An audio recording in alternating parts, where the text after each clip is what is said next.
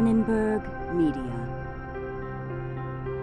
This is the Annenberg Learner Podcast, where we aim to elevate the education profession through conversations that inspire, recognize, and encourage innovation and best practices in the field. We track the lived experience of teachers, students, and parents alongside the ecosystem that serves them. Guest speakers will share what's working and the steps we can take to reimagine and redesign teaching and learning for our most vulnerable populations.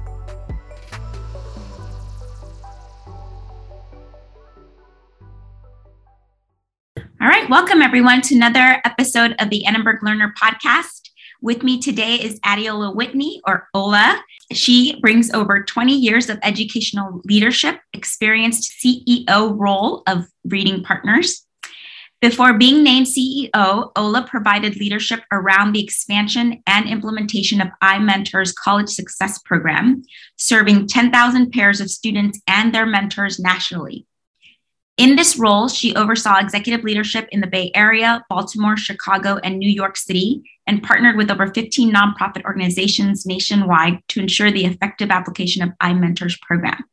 And before joining iMentor, Ola served as Reading Partners' Chief Regional Operations Officer, managing 14 plus executive directors across the country. Ola also served as Executive Director of Playworks for the Greater Newark region. Ola has held program management and regional management roles at Kaplan and McGraw-Hill. Ola earned her bachelor's degree from Oberlin College, where she majored in English and African American studies. And in her spare time, Ola enjoys spending time with family, traveling the world, and creating memories. Welcome, Ola. Thank you so much. I'm so honored and excited to be here with you. Thank you for joining us. Our learner audience will be really excited to hear about your thoughts on education, given the last couple of years. And I'd love to start just with what was your own educational experience growing up and what motivates you to do this work? That's such a great question. So I am first generation Nigerian. So I was born here in the States, but both of my parents were born in Nigeria, and education has always been something that's been really critically important to both of them. They're not educators. My father was a journalist and my mom worked in retail. When I was very young and in elementary school, I went to public school. It was an okay public school. And then when my family purchased a home right around the time that I was about to go to middle school, we moved into the city. And I went to a public school, and unfortunately, the resources weren't as great as the school that I had gone to before. The school looked a lot different and felt a lot different from my elementary experience. It was in an inner city part of Columbus, Ohio. I remember having extraordinary teachers who looked a lot like me. That was not the case at all in elementary school. Throughout school, both in elementary and middle school and even high school, just people who believed in me and in my potential, and I think would tell me that regularly, not just my parents. So those are some of the things that I remember. My parents, anytime we were home, would, buy us books and talk about the importance of reading. And so I was an avid reader as a kid. And I think that also helped my experiences in learning, even, by the time I was in high school and then later even in college. Got it. What set you on the path to do this work in education specifically as an adult? Yeah, so there was actually an experience that I had when I was just starting sixth grade. I went back to school shopping with my parents, and I witnessed this harassment that was racially charged. Mm-hmm. And I saw my father basically place himself in harm's way to support another human who he had never met. Long story short, we were coming out of the mall, and as we were walking to our car, we could hear a woman screaming, a Black woman, very visibly pregnant, and was thrown to the ground by two white mall security officers. They later called the police. My father went to make sure that they would stop throwing her and being so physically harmful to her, given that she's expecting a child, but even just because she's a human and there's no reason to be so violent with someone. So he went back towards the mall and told us to go to the car, and they called the police, and they were spilling all these racial epithets his way and her way. I think they were claiming she had stole something. She hadn't stolen anything. They let her up and also let my father go. And he immediately started taking pictures of what was going on. The next day, on the front page of the only Black newspaper in Columbus, Ohio, was the scene of what happened in an article written by my father. He was the city editor of this newspaper at the time, and they didn't know. After that, the Ohio chapter of the NAACP boycotted all of the JCPenney's in our state that year. And so how does that connect to education? How does it connect to social justice? That was clearly a move of social justice before I even knew what social justice was. Mm-hmm. And it was a move of activism before I even knew what that was, right? But my father saw this woman, did not know her, but saw injustice being underway and wanted to do something about it. And so he did.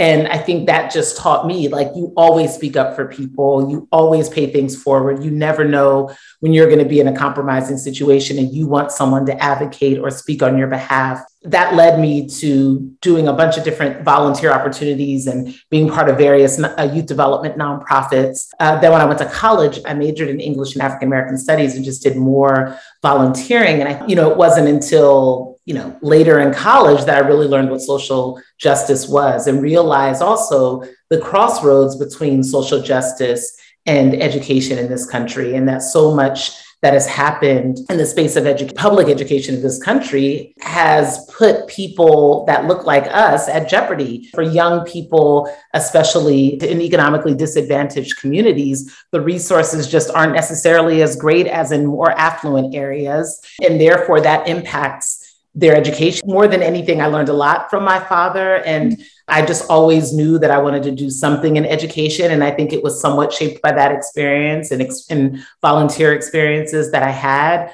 I think of the work that we do at Reading Partners, and it is also at the crossroads. Yes, we are a literacy organization, but to not talk about educational inequities that exist in this country is almost like denying folks from really understanding why we exist anyway, why an organization like ours and Jumpstart and Literacy Lab and Reading Corps and so many other great organizations, why we all need to exist.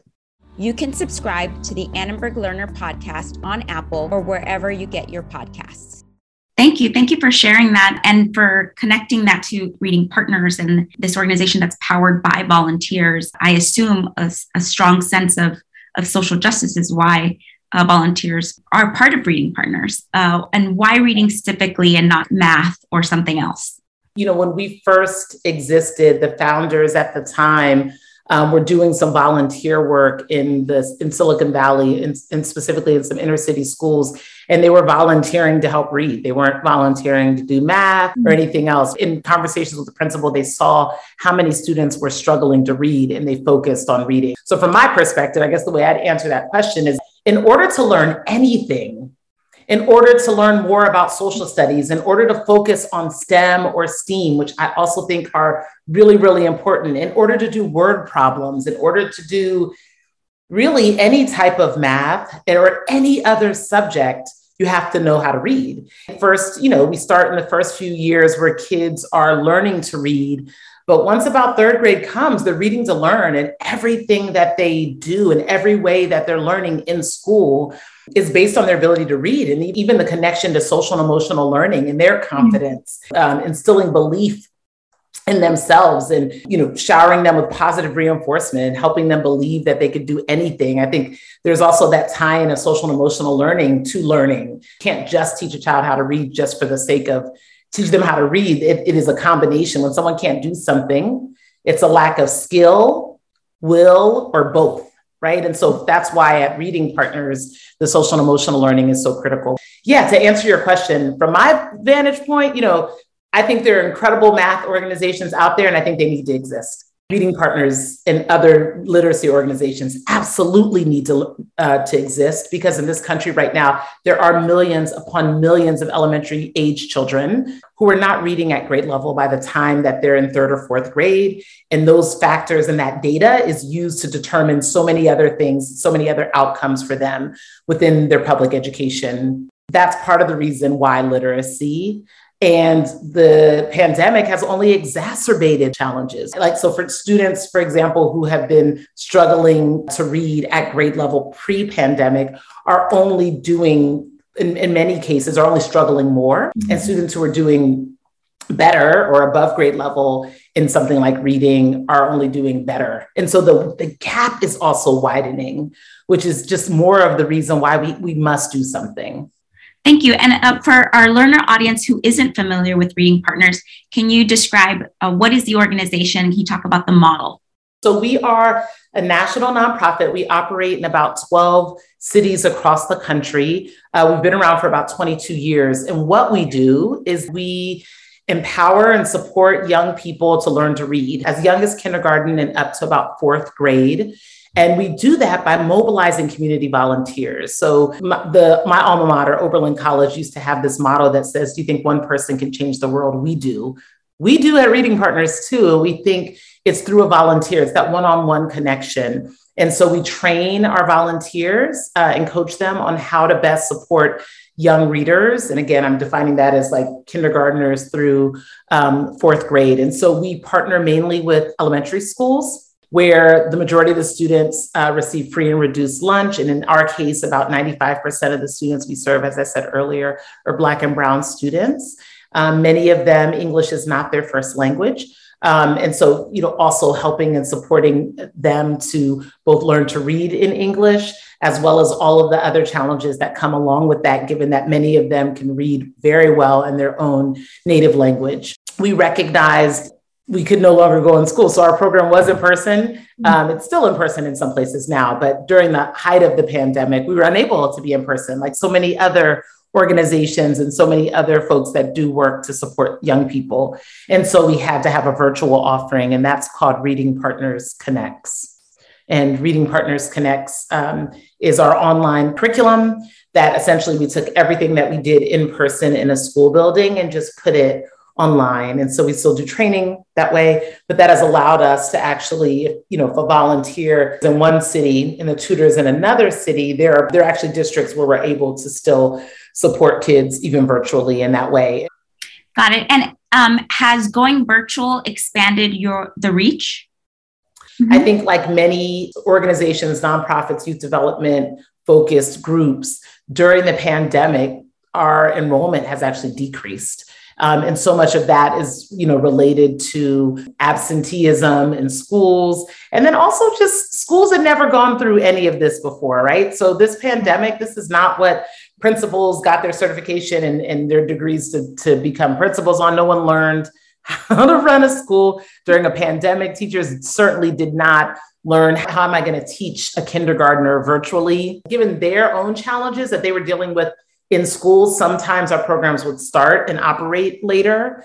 And so that was also a factor, meaning we wouldn't necessarily be able to start right at the beginning of the school year. We had to wait a couple of weeks or months, just given other challenges that the school was dealing with. So, but as we move forward and as we climb out of this pandemic, while a lot of the academic outcomes and the challenges that students face during the pandemic are going to still be with us and with our communities for years to come, we recognize that being able to be in person gives us more leverage to use either our virtual program or our in-person based on what the school wants. What we also noticed over the pandemic is that we now are at a place where there are many communities who recognize the challenges that many young people are facing right now with literacy, and they want to do something about it. And whether that is an after-school neighborhood community-based program where they don't teach kids how to read, but maybe they do homework help,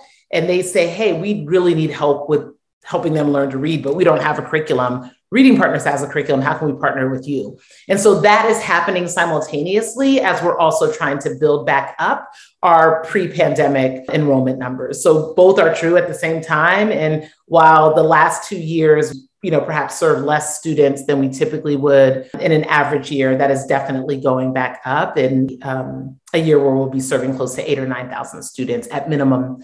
That's great. That's great to hear. And yes, I think a lot of organizations are still in this transition period, especially when you're partnering with school districts with fluctuating attendance.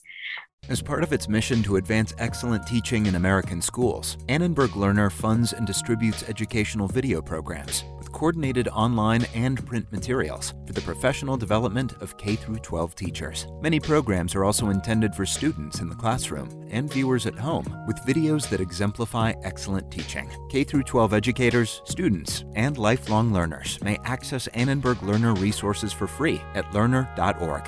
Please note, rights restrictions may limit the availability of some series. For the latest information about learner programming and availability, sign up for the Annenberg Learner newsletter at learner.org. In terms of effectiveness, do you find in-person or virtual or some combination being more or less effective in terms of academic outcomes for the child? That's such a great question. It's still kind of early on for us. We won a grant from the U.S. Department of Ed, the Education, Innovation, and Research Grant, $8.8 million. And that is to do a 5-year study, randomized control trial that MDRC will be helping to lead from the research side on the effectiveness of Reading Partners Connects. So it's like we have this one curriculum that we've only been using for actually less than 2 years. And then we have our other in-person curriculum, which we've been using for 22 years. We've had a number of randomized control trials, including one done by MDRC, which shows its effectiveness. Is Reading Partners Connects, our virtual one, effective? It is. So we do mid-year and end-of-year evaluations. And in the first year of our program, so the 2020-2021 school year, what we saw in the results was that kids were making a very similar progress to the type of progress they were making in our program in person. So I think the hardest piece of it is just the social and emotional learning. And it's really awesome when you get to give somebody a high five, right?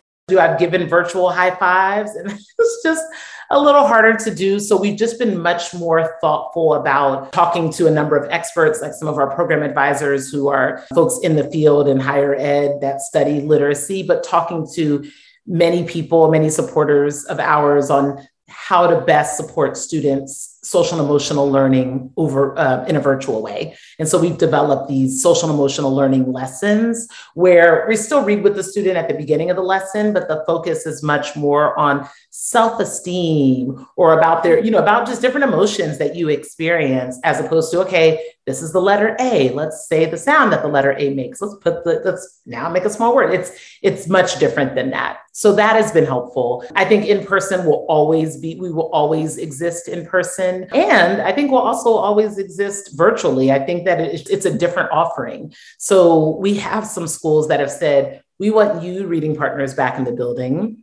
You'll be able to pull the kids from class during their session, but tutors will not be allowed back in the building. So we're in person, but we're still using Reading Partners Connects. And then in other places, they're like, look, students need the connection. They need the in-person connection. So as much as possible, we want to be in person. What our virtual program allows us to do, though, is in places that we may never be able to go through direct service. And that's where we set up an office. We hire an executive director. They hire an entire team of people who are responsible for program, fundraising, recruitment of volunteers, recruitment of AmeriCorps members, and training of tutors and operations. What we've said is there are already some really great nonprofits that exist in some communities that we're not in.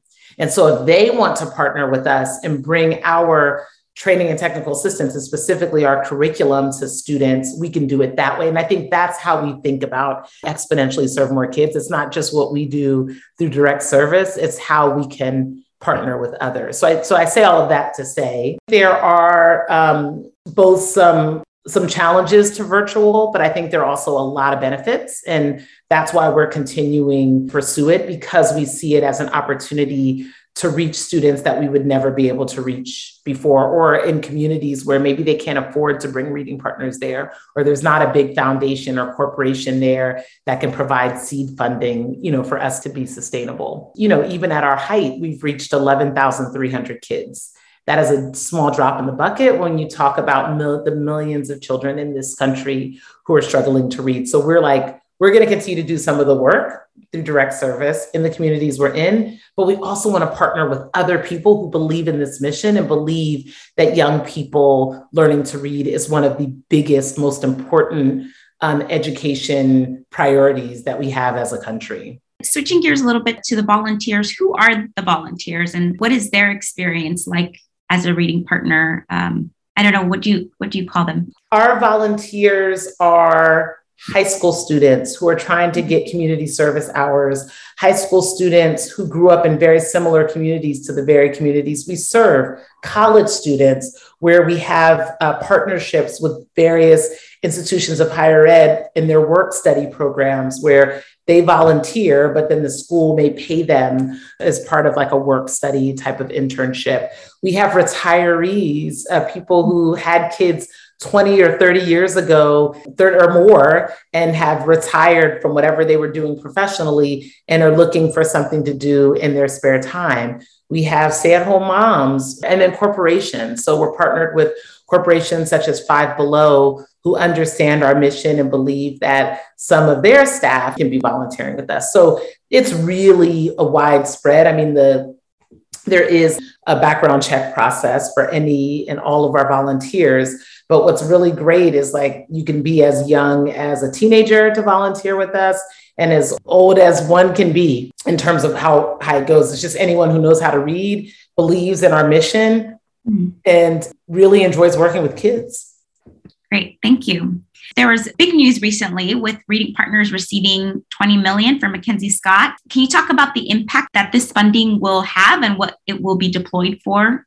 Absolutely. First of all, I'm sure I speak for every nonprofit leader out there that like, this is what executive directors, CEOs, folks running nonprofit organizations wish for.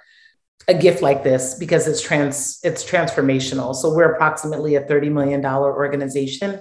So to receive a $20 million gift is just more amazing than I think I can put into words. And, such a big part of our strategic plan is really thinking about how we exponentially serve more kids and how we make our technology better to be able to do that, but also how we make our in-person Reading Partners program better to deepen our reach in the communities that we're already in. What's been really important for us is that this gift is going to be used to really further our strategic plan, to be able to serve more and more students. And so if anything, what it allows is for us to accelerate so much of what we were planning to do. And that's how we're thinking about using it. So first and foremost, to serve students. The last 2 years have also been really, really difficult for educators. I think I just read an article over the weekend about the toll that this time period has had on frontline folks like nurses, but also frontline folks like educators. I mean, people who are in schools working with our students and who have experienced the pandemic in such a nuanced way that only an educator can describe. And so I bring that up because it's tied a little bit to how we're thinking about our future. Our program managers, our AmeriCorps members, all of our people at Reading Partners, our community engagement managers, all of the people who are on the front line, either as AmeriCorps volunteers or AmeriCorps members, they're the face of our program in the majority of our schools, or the people who manage them, program managers who support our programs across many different schools and manage our AmeriCorps members just to ensure that we're delivering our program with efficacy and that our students are making progress, right? So when I think about those stakeholders, I think their experience is probably very similar to a lot of teachers. It's been tough. And if we cannot serve more and more students and exponentially grow, if the very people who are on the front line doing the work to coach tutors, to recruit tutors, to support them, to run our reading centers, if they're not feeling great about the work or if they're worn out, some of the investment is also going to what we can do to best invest in the people who are doing the work so that we can then support more students. We're thinking a lot about just our infrastructure operationally. What do we need to do to make sure as a nonprofit, we're not putting ourselves at risk? What do we need to do to plan for the future? How are we thinking about our overall financial sustainability, but also just our operational efficacy and sustainability? Like, what are the structures that we need to put in place now that will ultimately ensure that we can be here for a long time if there are clearly students to serve? If we somehow fix this literacy crisis in this country in the next decade and we put ourselves out of business, that's a good thing. But if that is not the case, we want to be able to exist for a long time to really be able to give the nuanced support that we provide. So those are all of the things that we're considering. Now, if you were to ask no, tell me the line item, how much is going to what? I will tell you that what I have learned this year after giving this gift is it's so exciting to celebrate a $20 million gift.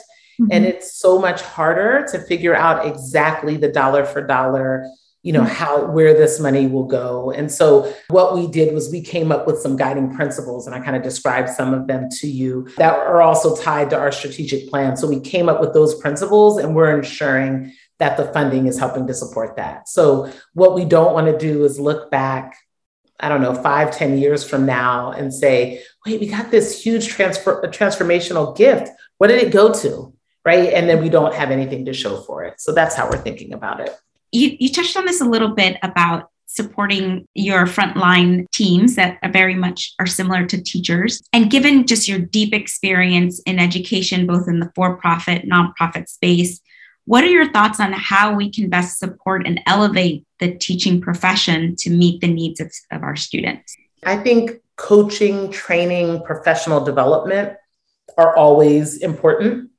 Creating opportunities for anyone, whether they're an educator or not, but to continue to learn and grow in their work is really critical. To allow for inclusivity in what is happening and how decisions are made, especially about the students that teachers and educators and program managers and AmeriCorps members are at the front line of serving is really important, and serving and educating. And then I would say in addition to that, how people are compensated, what are the benefits that they receive? That's important. And just what's their quality of life and their experience like working. I've heard about the teacher shortage in different communities across this country. And oftentimes who suffers most in addition to the students are the other educators. And I think we've seen that same thing just around AmeriCorps recruitment. That has been even harder than we've seen in previous years. And if there are less AmeriCorps members, that means the people who are on the ground are now doing more.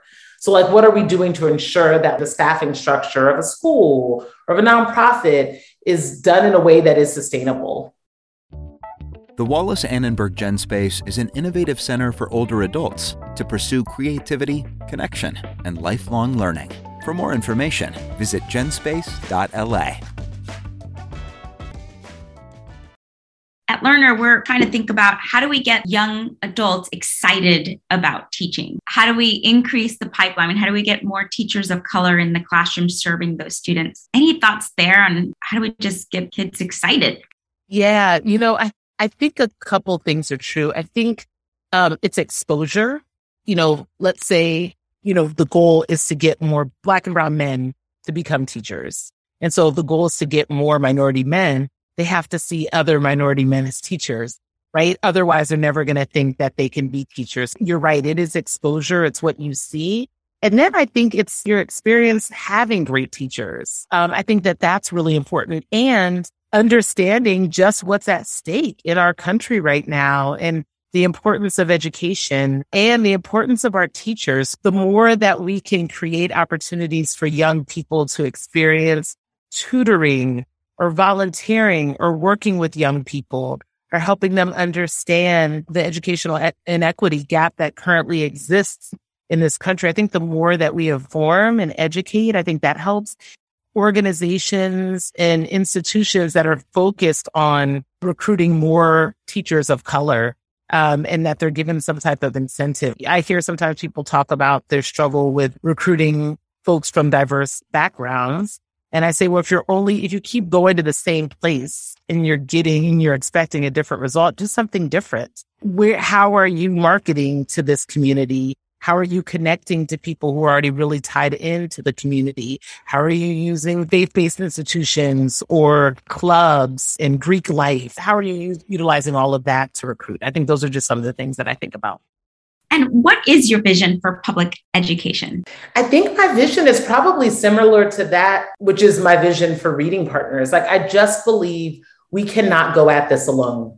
And I think far too often, national nonprofits that are somewhat established come into communities as if they are changing the face of the community and doing the work to the community, or for the community, not with the community. So I think same thing with the public education system. We have to do this work with our community. So things like family engagement is really important. Understanding the community and being able to actually recruit some leaders, instructional leaders, teachers, other volunteers who are from the community. I think that that's really important. And I mean, what I would say is my vision is that we once and for all are able to close this gap. What is centered in public education are students, and that our tax dollars ultimately help kids reach their full potential, and that everyone who's in the school building believes that people go into this work with an asset-based way of thinking, that we're not thinking about what our young people do not have, but rather all that they have, right? We're not thinking about like simply how hard the pandemic was. It was, but my goodness,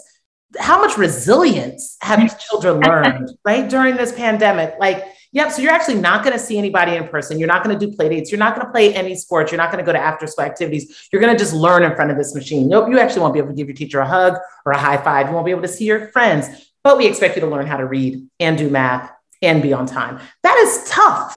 I'm just using that as an example of thinking about things from an asset-based way. But I just think recognizing their brilliance and their potential and banding together with other nonprofits, teachers, school districts, community leaders who believe in a child's potential, who believe that a child's outcomes in life should not be based on the community they grew up in, on their families' educational attainment. Like, it shouldn't be based on any of that. It shouldn't be based on how much money their parents make or lack thereof. It should be based on them. It should be based on what they want to be, on their potential. And so my vision is that more schools and communities band together for that realization, and that that's what public education ultimately becomes, and that educators are paid well to do the work, and that they are supported and they have the balance that they need to do the work, and that there's a lot of self-care, that, you know, self-care is promoted, especially, you know, when things are difficult. So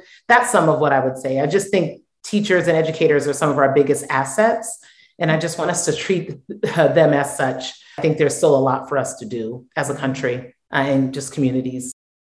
Best Buy is committed to building brighter futures for teens through tech. With an extensive network of Best Buy Teen Tech Centers, teens are provided safe, after-school spaces where they can get hands-on experience with the latest technology in areas like programming, filmmaking, music production, and design. Best Buy has set a goal to support 100 Teen Tech Center locations by 2025, expanding the program's reach to 30,000 teens each year. To find a Best Buy Teen Tech Center near you, visit corporate.bestbuy.com/social-impact/teen-tech-centers. What are you reading, watching, or listening to these days? Yeah, so I'm looking over at my bookshelf right now. I have a ton of books, but I like to swap out the books on my bookshelf for the things that I'm reading. So I'm going to share with you. I am reading Killers of the Flower Moon, which is about tribal nations. That's by David Grann. I am reading The Measure of Our Lives. It's Toni Morrison's work, but it's a compilation of a lot of her work, like kind of all put together. And it's beautiful. And then I am also reading Professional Troublemaker by Lovey Ajayi Jones. So I'm reading a lot of different things. And then in terms of what I'm watching, you know what? I'm not watching a lot of television right now, which is kind of unlike me, but I'm not. It's really, really difficult to watch the news, given just all that is happening right now in the world. So I choose to kind of read that instead of watch it on television.